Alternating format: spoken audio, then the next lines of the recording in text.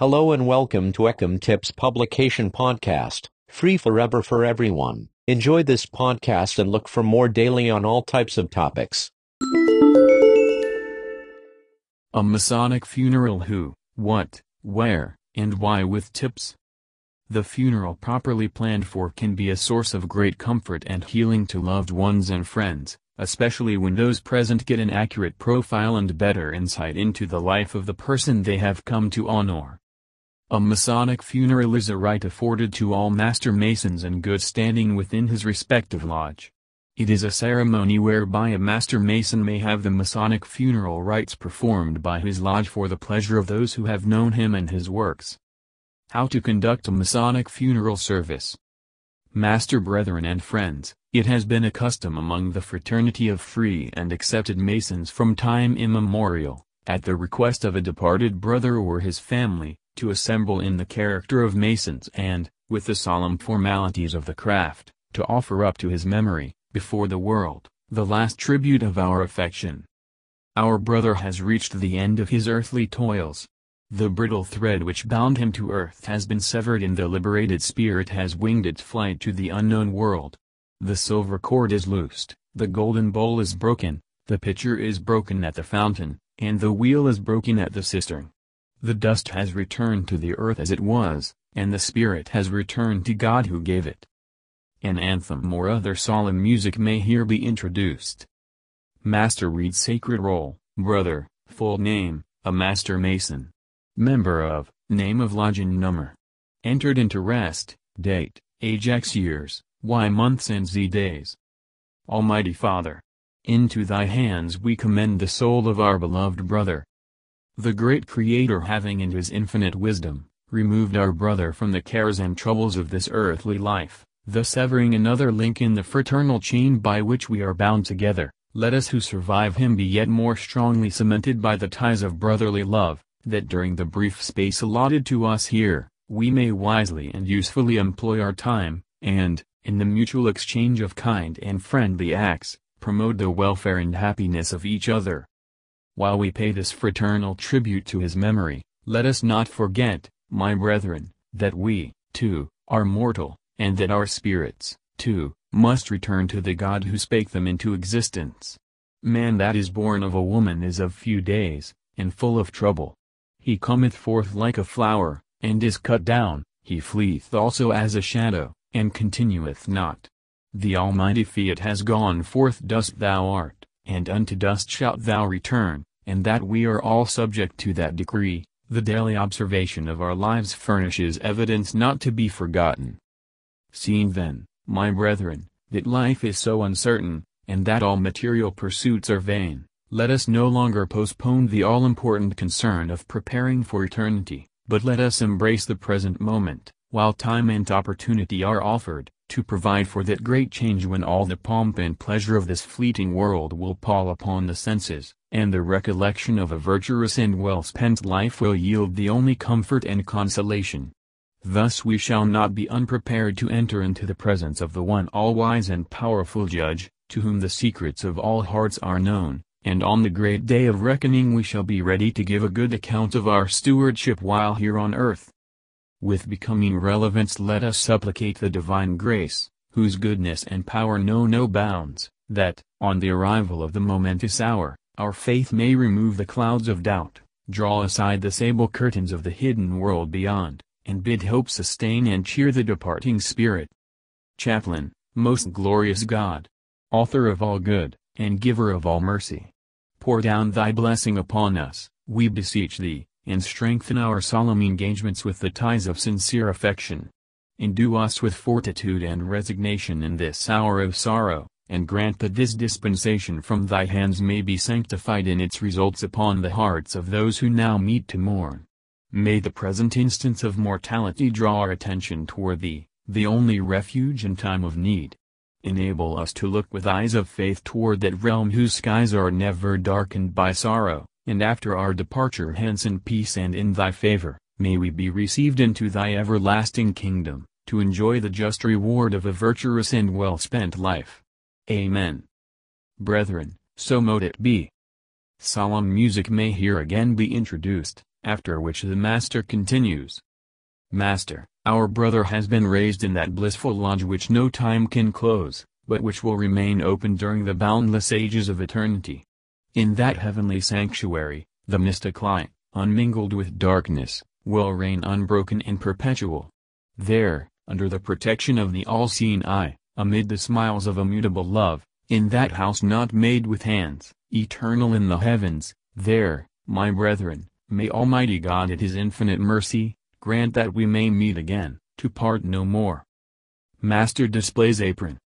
The lambskin apron is an emblem of innocence and the badge of a Mason, more ancient than the golden fleece or the Roman eagle, more honorable than the star or garter, or any distinction that can be conferred by king, prince, potentate or any other person.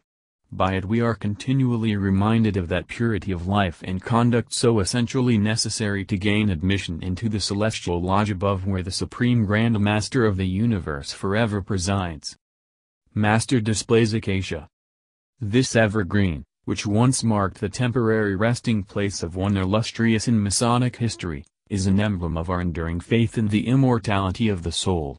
By it we are reminded that we have an imperishable part within us, which shall survive all earthly existence, and which will never, never die.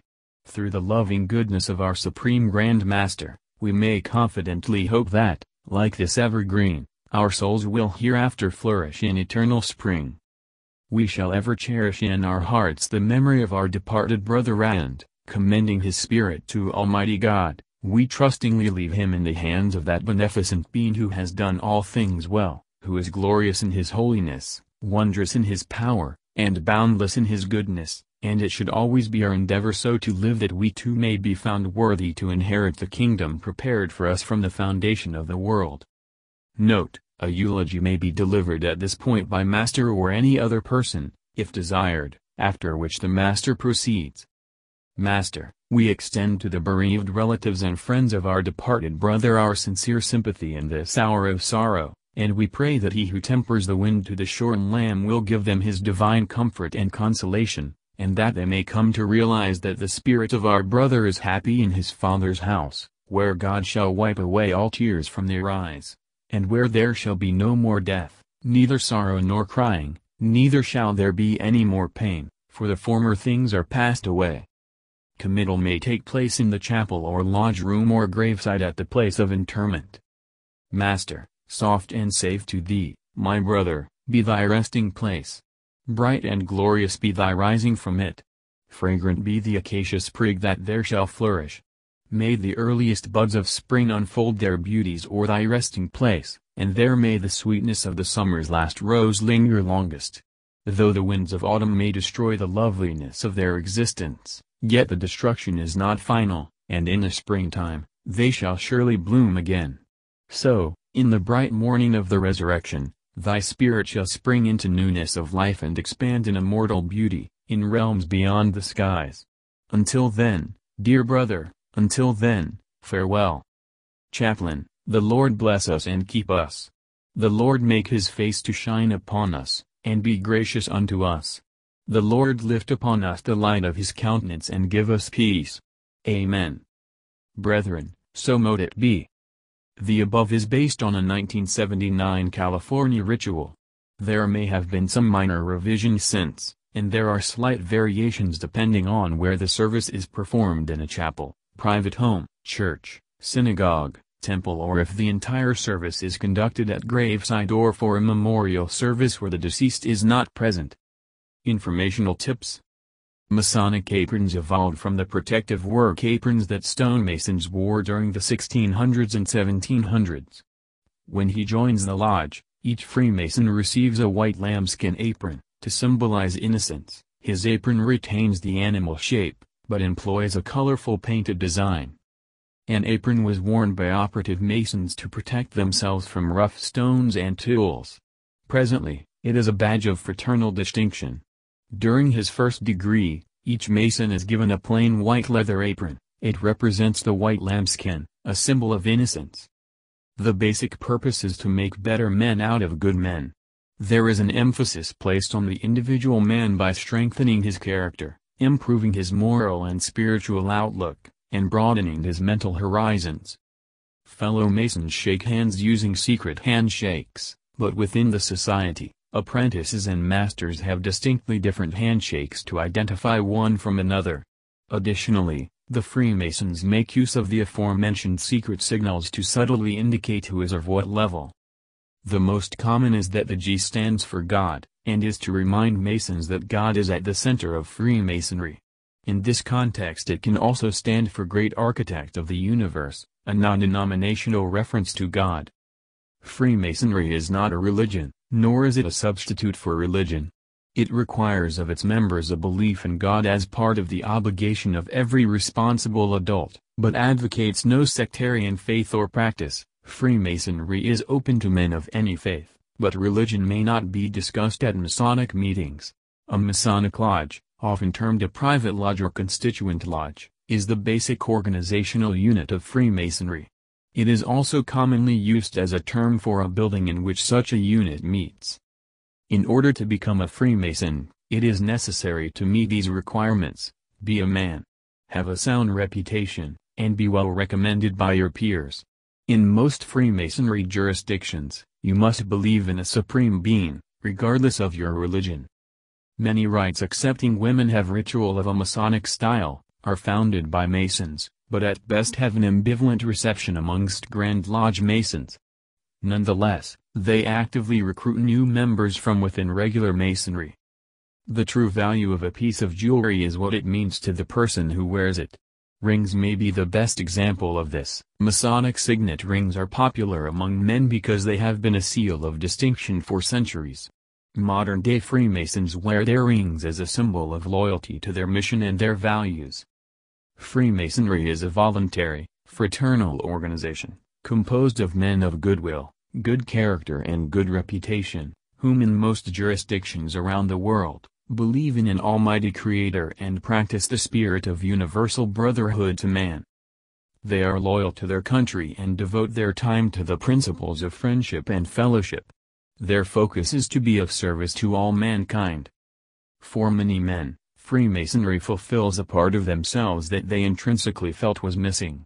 Whether it be the social, the philosophical, the spiritual, the historical, or simply a sense of community with others, you will find within Freemasonry that part of you which you seek.